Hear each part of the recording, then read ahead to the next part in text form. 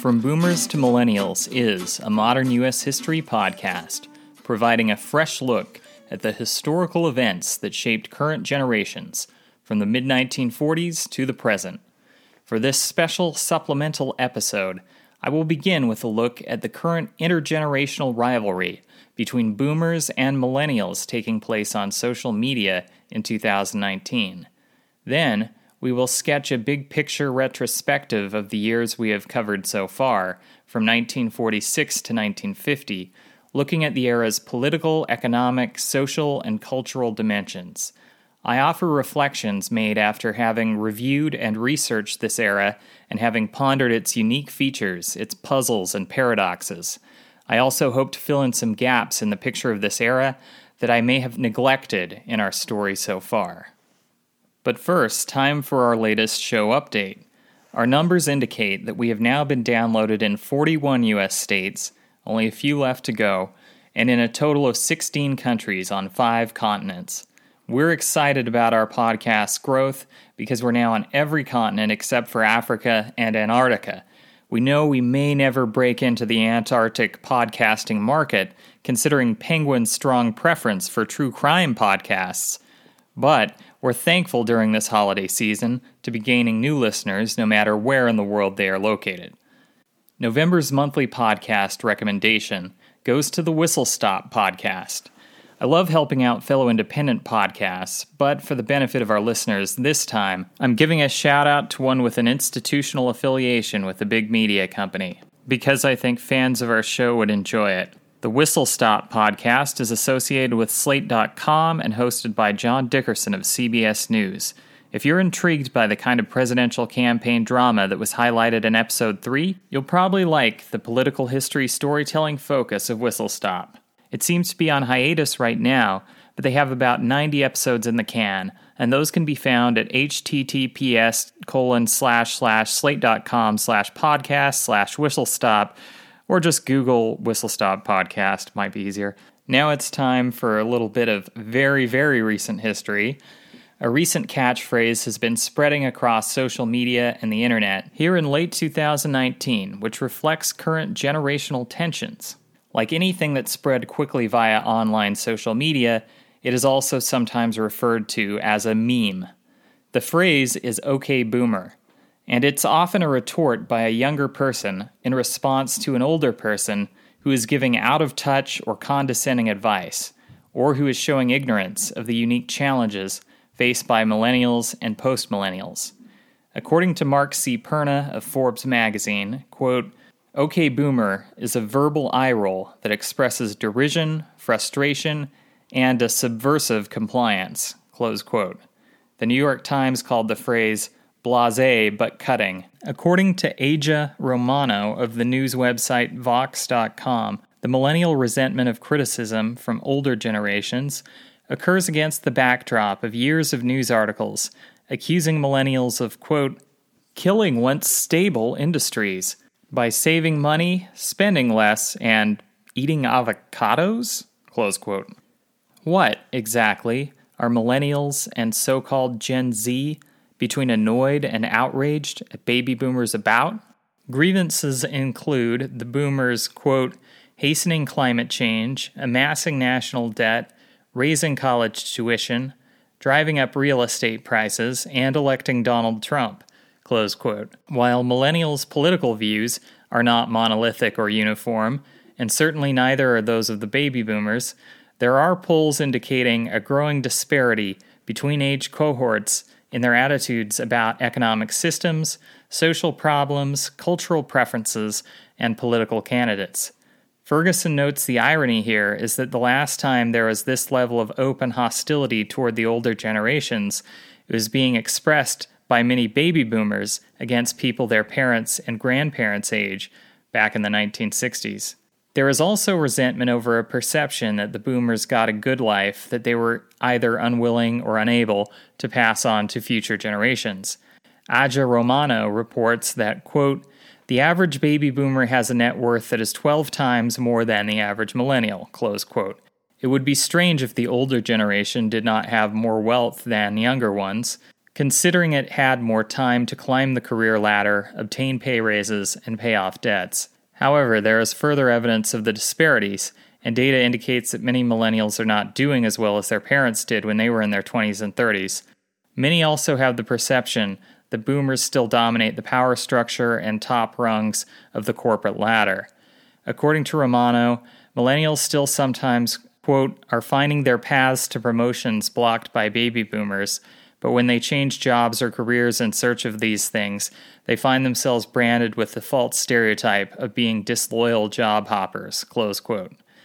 Taylor Lorenz, a journalist with the New York Times, quotes research that argues, quote, Gen Z is going to be the first generation to have a lower quality of life than the generation before them, close quote.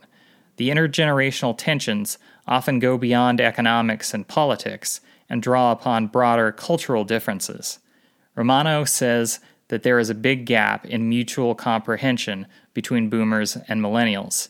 After all, quote, younger generations are more diverse, less religious, and more directly impacted by economic inequality than their forebears, close quote. Boomers have reacted with some offense at the OK Boomer trend. According to Ferguson, some baby boomers have responded with outrage to this kind of derogatory usage of the word boomer, with one even comparing it to a racial slur. That goes much too far. I don't think most millennials intend that level of offensiveness, anger, or dehumanization. Many probably see it more along the level of a witty comeback. Romano notes that, quote, for frustrated millennials and teens, OK Boomer is an emotionally valid response to boomer condescension, but to frustrated baby boomers, it sounds insolent and disrespectful, close quote. Some have noted that there could be even legal consequences to people taking offense at the phrase, because in the workplace, boomer, used in this context, could be interpreted as a type of ageist slur. According to law professor Elizabeth Tippett, writing for CBS News, workers age 40 and above are protected from workplace discrimination by the Age Discrimination in Employment Act, which means that Gen Xers and boomers are covered, but in some states there are also laws protecting younger workers from age-based discrimination. Which seems reasonable because for different reasons, young workers, middle-aged workers, and older workers can all face the brunt of discrimination in the workplace, and that's something no one should have to experience. Certainly, if used in a certain dismissive way in the workplace, OK Boomer could be a source of unlawful discrimination. Imagine an older company employee whose comments in staff meetings were met with sarcastic and dismissive quips of, OK Boomer, by the company's Gen X boss.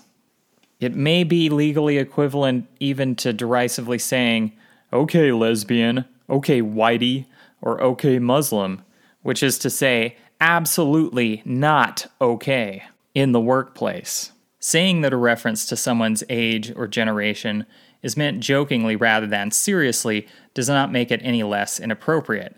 According to Tippett, quote, when I was an employment lawyer, I heard tons of hilarious stories of things people said in the workplace. But the story ended with a lawyer on the other end of the phone. In other words, it was just a joke is an awful legal defense, close quote. I'm sure there are occasionally people who discover the title of this podcast and hope for a lot of stereotypes and bashing of either boomers or millennials. Some may want to hear a story blaming one or the other generation for the current problems of our society.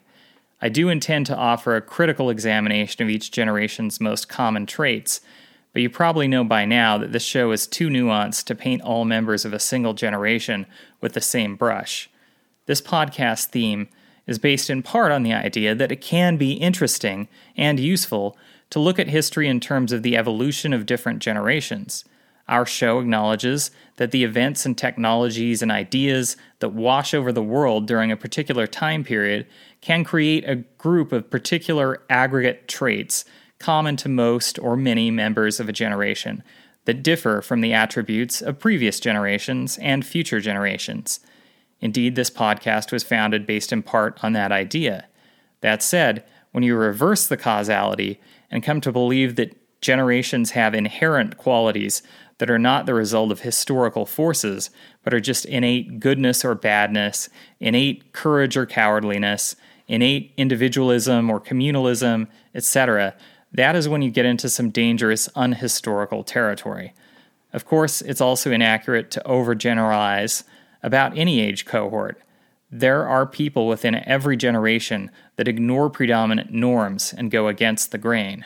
Nevertheless, there are those who would defend boomer bashing based upon the idea that the boomers still are the generation that holds the most power in current American society. Therefore, poking fun at them is acceptable because it's punching up, not punching down at a marginalized group, or so this line of thinking goes. In practice, the accuracy of this generalization varies depending on the baby boomer. Others argue that boomer has become a shorthand for people with outdated or intolerant views. Under this definition, not all baby boomers are actually boomers, and some Gen Xers and even millennials can be boomers with an out-of-touch mindset. I don't really buy into that non-literal definition of the term boomer, but I've seen people make that argument. I do see the humorous appeal of the meme in mocking people who are out of touch with economic changes. The OK Boomer meme is similar to those old economy Steve memes that were circulating a while back, featuring a guy who, quote, bought a house in his 20s with a 9-to-5 job that didn't require a bachelor's degree, but who now complains that kids these days have it easy, close quote. That said, in terms of actually looking at the forces that are causing current problems, they aren't limited to one generation, nor are the victims of current economic instability limited to one age group. There are boomers who share some of the same financial insecurities that millennials often have. There are also boomers who share some of the same social attitudes common among millennials.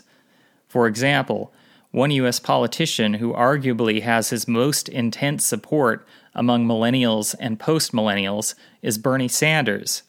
Whatever you may think of Bernie, love him or hate him, there is a certain irony in the fact that many of the people sharing the OK Boomer meme also support Sanders, who is very much a baby boomer with roots in the political activism of the 1960s.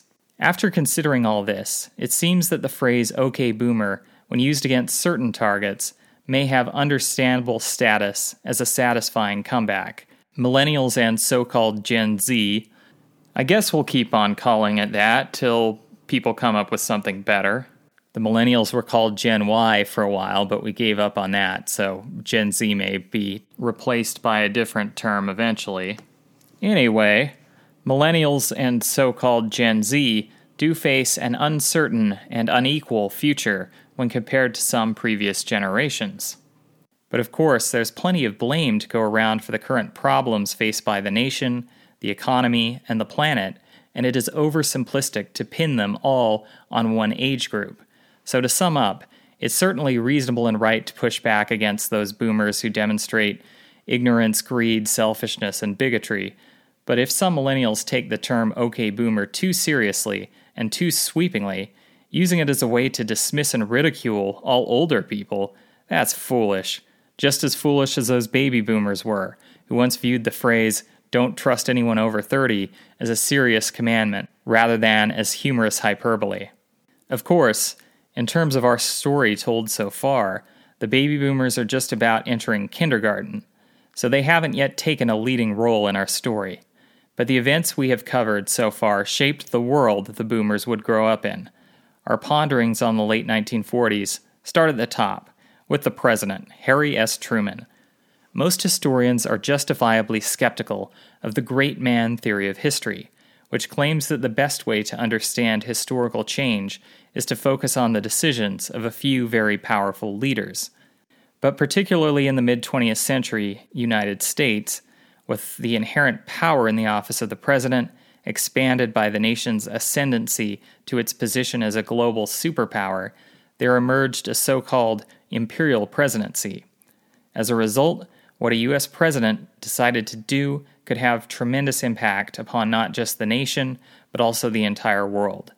During the last 70 years, Americans have sometimes had a tendency to define whole historical periods based on which president was serving during them.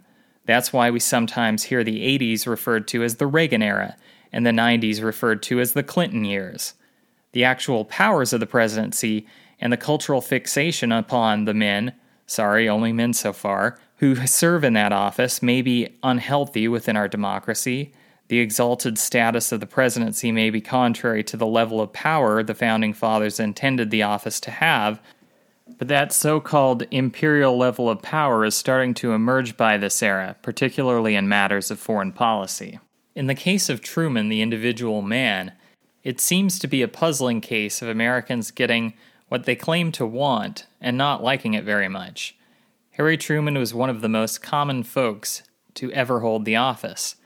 He was a product of the small towns of Middle America, and he lacked lofty qualifications or elite affectations. He hadn't even pursued the office in order to gain it, having been pressured into accepting the vice presidency and then gaining the top job by default upon President Roosevelt's death. Americans should love this in theory. After all, we like to think of ourselves as anti-elitist, the people who overthrew the king and let the people rule themselves. The framers of the Constitution were so concerned about demonstrating quote-unquote Republican virtues, small r in Republican, that they often feigned disinterest in the office, lest they be accused of a monarchical lust for power. Truman seems to check off the boxes ostensibly desired by American political culture. He was a regular guy who wasn't interested in using his office to obtain riches or glory, yet he remained unpopular, according to the polls, for most of his presidency, except for the few months where he rallied the country in favor of his 1948 re-election campaign. He started his first term being compared unfavorably to his patrician predecessor, Franklin D. Roosevelt, who was more well-educated, sophisticated, and polished in his public persona. During his second term, his approval rating compared unfavorably to figures like Douglas MacArthur, who differed politically from FDR in many ways, but who also was a sort of American aristocrat, descended from generations of high-ranking military officers, and who, like FDR, was also taller and more imposing than Truman. So perhaps Americans aren't as egalitarian as we think we are, or at least we weren't back then, in the 40s. We claim to want a president we can view as a relatable equal, but we may actually be inclined to want someone different, perhaps someone better than ourselves running the country. Then again, maybe the public's assessment of Truman was based more on a level-headed evaluation of his policies rather than some knee-jerk judgment about his appearance and mannerisms. But if that were the case, then his unpopularity is curious, when you consider that most historians have been more favorable to Truman, despite his very real flaws, and his administration's policies, than the U.S. public was during the time he was governing. The big picture of partisan politics during this era was very much a reversion to staying within the two-party box that has limited American politics, unique among modern Western nations, for most of U.S. history. There had been attempts to make third-party movements viable during the early 20th century, and these movements had even made substantial inroads in presidential elections during years such as 1912 and 1924, where third parties gained over 15% of the national vote. There had also been major statewide third-party movements, such as a successful Farmer Labor Party in Minnesota and a Progressive Party in Wisconsin. However, the 1948 election marked the end of the third-party relevance in national elections, when the efforts of Henry Wallace on the left and Strom Thurmond on the right to challenge a national party, in this case the Democrats, from its fringes fizzled. During the period of post-war conformity that followed, most national and statewide third parties had their membership folded into one of the two major parties, with only a few highly localized oddities persisting. Perhaps the oddest of these was Milwaukee, Wisconsin's tendency to elect socialist mayors, which fans of the film Wayne's World obviously knew about.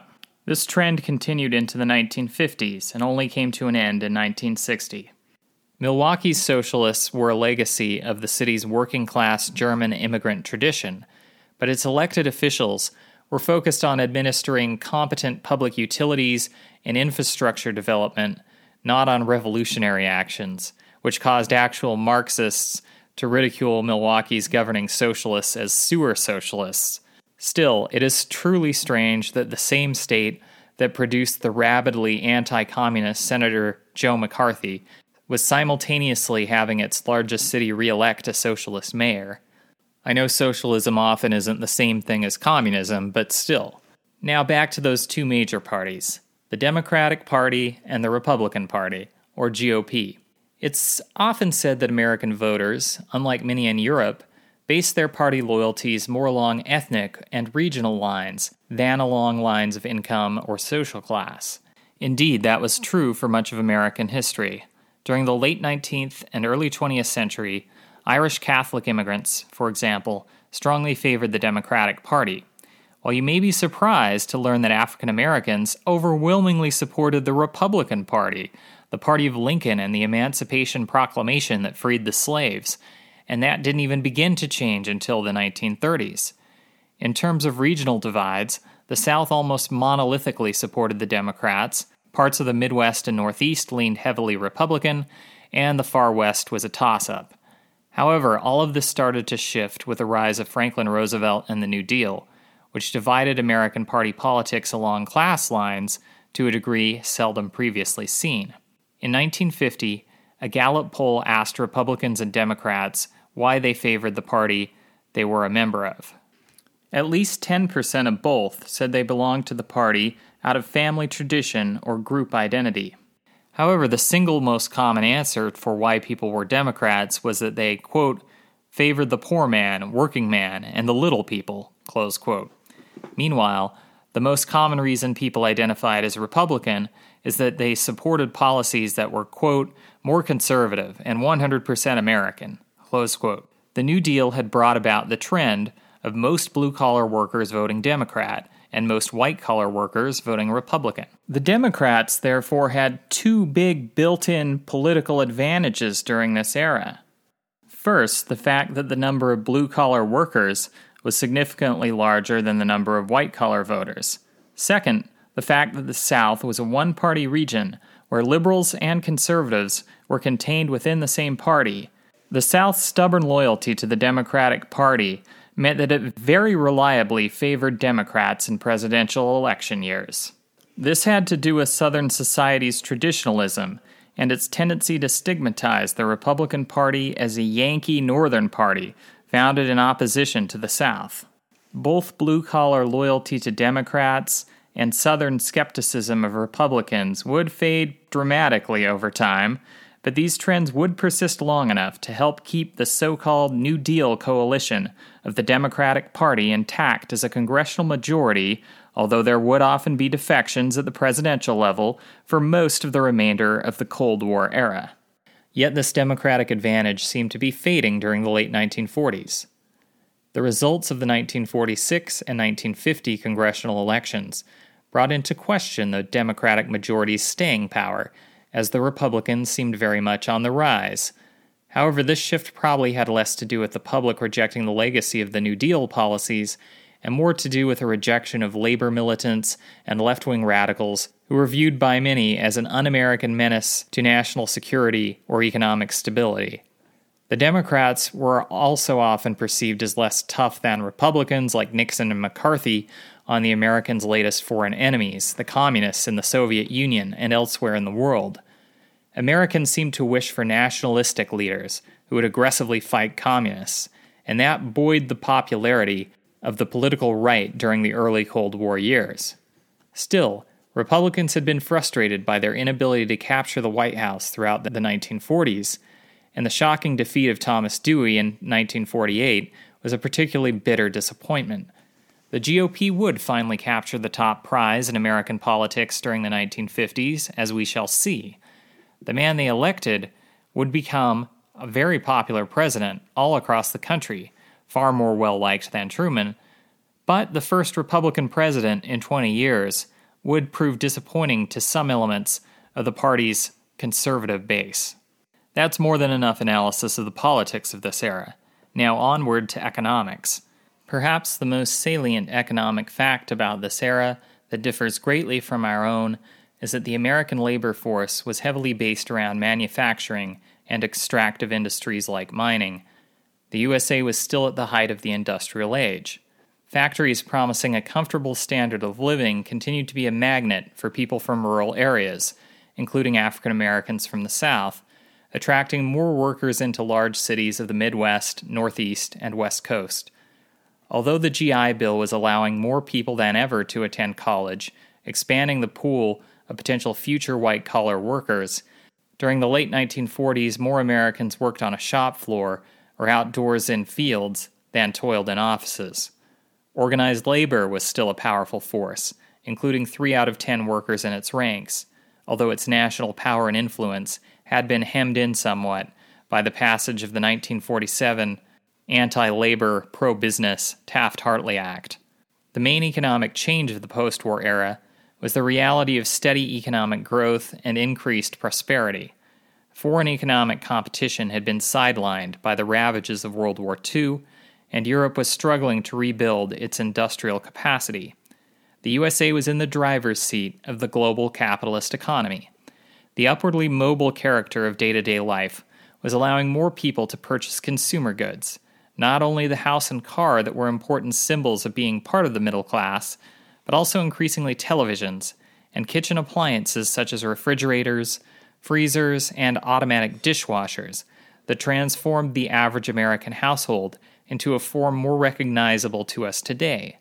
People welcomed the new conveniences and were grateful to have an end to the financial insecurity of the 1930s, although some moralists and intellectuals expressed concern over increasing materialism within U.S. society. Our next big topic of analysis for this era is social relations. Of course, race continued to be a major fault line in American society. The 20th century had gotten off to a dismal start for Black Americans amidst an era of lynching. However, racism began losing intellectual respectability among elites by the 1930s, and at the same time more blacks were moving out of the Jim Crow South and into northern cities, where they found new economic opportunities despite continued discrimination. The 1940s were one of the most hopeful periods since the end of Reconstruction for African Americans, featuring events like the integration of Major League Baseball, the desegregation of the U.S. military, and the Supreme Court ruling banning neighborhood legal covenants that prohibited homeowners from selling to non-whites. Despite these tenuous steps toward greater civil rights, the attempts by courts in the 1950s to bring down the Jim Crow system would soon face massive resistance. The late 40s were only the opening chapters of a long and painful struggle for desegregation. 21st century Americans are increasingly aware that race is far more complicated than just the divide between blacks and whites.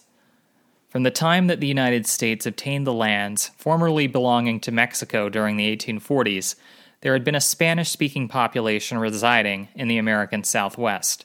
During the late 1940s, this regional Hispanic population still sometimes faced segregated schools and racial discrimination. They had their own civil rights struggle ahead of them. In addition to the concentration of Mexican Americans in the border states running from California to Texas, the Latino population in the United States was now being expanded by a growing population of Caribbean immigrants, especially Puerto Ricans, in some eastern cities. The United States passed restrictive immigration laws back in the 1920s that were racially biased in favor of Northern Europeans, and these had placed strict quota limits on other regions, particularly countries within the vast continent of Asia. As a result, Asian American populations were quite small in the late 40s compared to what they are today. They were often limited to groups who had come in largely back when immigration laws had been more lax. On the West Coast, Japanese Americans had proven themselves an entrepreneurial and upwardly mobile group, and were making broad strides toward greater assimilation into U.S. culture until they faced the brutal consequences of internment, which forced entire families into virtual imprisonment upon the outbreak of World War II. The community struggled in the late 40s to regain their place in America after having had their businesses, property, and family lives disrupted by U.S. policies during the war years. Unfortunately, there isn't sufficient time in this supplemental to provide a status update for all the small communities of Asian heritage around the USA, but two good examples are the tight-knit Chinese population in San Francisco's Chinatown neighborhood and the vibrant Arab community around Detroit, many of them Christians from Syria or Lebanon, that remained strong during this era. The 60s would bring geopolitical and legislative changes that would cause Hispanic and Asian populations to begin growing substantially. But during this era, they were localized and received little national attention. These groups did endure varying degrees of discrimination and prejudice in a nation that was still well over 75% white. Other social developments of this era included growing homeownership that spawned the suburbanization boom that we covered in episode 3A, and also the increasing educational opportunities provided by the GI Bill, and finally, the large-scale nuclear family formation that led to the skyrocketing marriage and birth rates that created the baby boomers. This revitalization of traditional domestic family life merits a discussion of this era's evolution on matters of gender and sexuality. Gender relations had followed multiple pendulum shifts during the early 20th century. Back then, men and women had been confined to separate social spheres and were limited by strict conventions of respectability amid the Victorian mentality prevalent during the first 15 years of the 20th century. However, women played a disproportionately large role in the powerful progressive social reform movements during that era, including the women's suffrage movement that triumphed with the passage of a constitutional amendment that gave women all across the USA the right to vote in 1920. During the 20s, women not only exercised their new political rights, but also were able to assert an increased degree of economic and sexual freedom. Things turned a bit more traditional during the scarcity of the 30s, as women's gains in the workforce were viewed as a low priority compared with the difficult task of getting the massive numbers of unemployed men back to work. Still, powerful figures such as First Lady Eleanor Roosevelt and Labor Secretary Frances Perkins blazed a trail for female leadership roles. Traditional gender roles were reinforced in some ways during World War II, but they simultaneously broke down in other spaces, with the emergence of women in military roles such as the WACs, or Women's Army Corps, and, on the home front, the employment of female factory workers during the Rosie the Riveter era. However, by the late 40s, the quick shift back to social and cultural conservatism, with its more limited concept of appropriate roles for women, was fairly dramatic after World War II. Women were encouraged to leave the workplace and take on traditional roles as wives and mothers, but the shape of gender power relations would gradually begin to change during the 1950s, when after the initial post-war collapse in female employment, women slowly but surely began re-entering the workforce. This would sow the seeds of second-wave feminism that would begin to sprout during the early 60s. Nevertheless, the era we have been looking at since the start of this podcast, the late 1940s, were the beginning of a 15-year period during which divorce, homosexuality, and even choosing not to get married carried a stigma. We discussed the Kinsey Report in episode 4, and we should here emphasize that, although we were focusing on the findings related to LGBT people in order to illustrate the Lavender Scare, it also contained data that shocked and scandalized Americans about the many heterosexual people who admitted to extramarital sex and illicit love affairs. Although Dr. Kinsey's own intention was to demystify human sexual behaviors and produce more tolerant and less shame-oriented attitudes about them, his work didn't refute the reality of this era's social conservatism. Given human biology and human nature, there will always be risk-taking people who, because of their physical desires, will break sexual rules and taboos even in very traditional cultures. Nevertheless, during the late 40s and 50s, the revival of religious enthusiasms and of traditional cultural scruples would cause many to be cautious and abstemious in terms of romantic and sexual behaviors, while others were forced to be secretive about activities that violated predominant social norms. Finally, we reach perhaps the most amorphous or hard-to-define aspect of the late 1940s, which is the era's cultural mentality, the so-called Zeitgeist, a German term meaning the spirit of the age. The general story I have told so far in terms of American cultural moods and attitudes is one of a profound sense of confidence and optimism among the American people, but which was followed, in 1949 and 1950, by an increasing sense of anxiety that forces were at work trying to undo Americans' newfound position as the world's greatest superpower. Members of the public during this era, especially compared to today, had remarkable confidence in the essential goodness of the American government, the American way of life, their fellow citizens, and major national organizations. Institutions like Congress, big corporations, big labor unions, organized religious denominations, and scientific organizations were far more trusted by the public than they are today. This sense of national pride, trust, and self-confidence would mostly hold steady into the mid-1960s. However, particularly among some philosophers, theologians, artists, and intellectuals, who are often the first ones fretting about these things, there was unease about the direction of both American culture and Western civilization.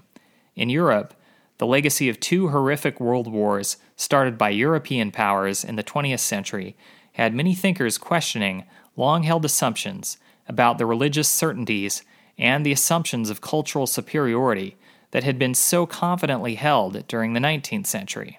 Likewise, in the United States, deep thinkers were quite troubled by our development, use, and continued manufacture of nuclear weapons, which had the potential, if used widely during a major war, of destroying much of the planet. For hundreds of years, many scientists had thought that their technological work would remove ancient burdens of daily life, bring intellectual enlightenment, and improve health, longevity, and well-being for mankind. Now, it seemed that science's most amazing breakthroughs were simply giving humanity the means to destroy itself. Such doubts were sometimes kept quiet, however, given the scrutiny that could come with those who questioned the American defense establishment.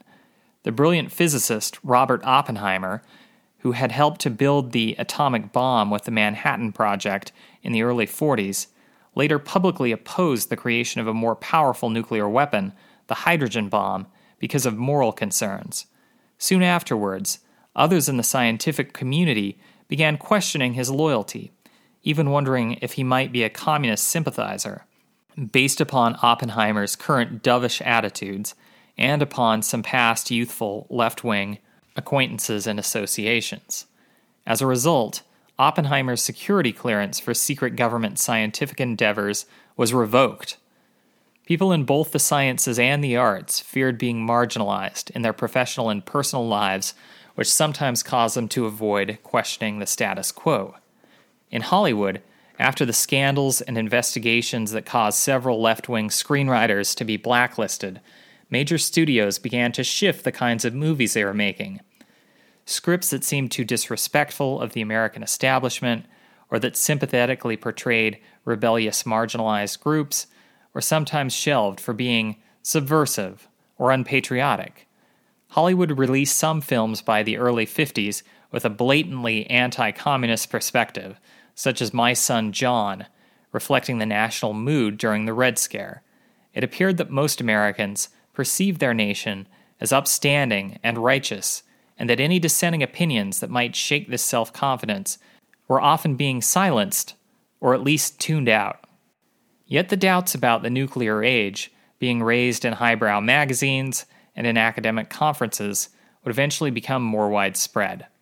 The baby boomers would remember the fear and absurdity of being told during air raid drills during the 1950s to duck and cover beneath their desks, as if that would offer sufficient protection from an atomic attack. Some had to assist their family to build bomb shelters. A substantial number of these boomers would eventually question the morality of a society that would take part in the nuclear arms race that amassed a global arsenal of destruction. It would take time, but the seeds of disillusionment and alienation from the establishment were already being planted during their childhoods from the late 40s to the early 60s. Next time, we will pick up on the story of how the Cold War was opening up new questions about the American juggernaut's vulnerability and new realms of domestic paranoia as we continue describing the political twists and turns of the Red Scare against the backdrop of American forces bogged down in a brutal stalemate in Korea during the year 1951.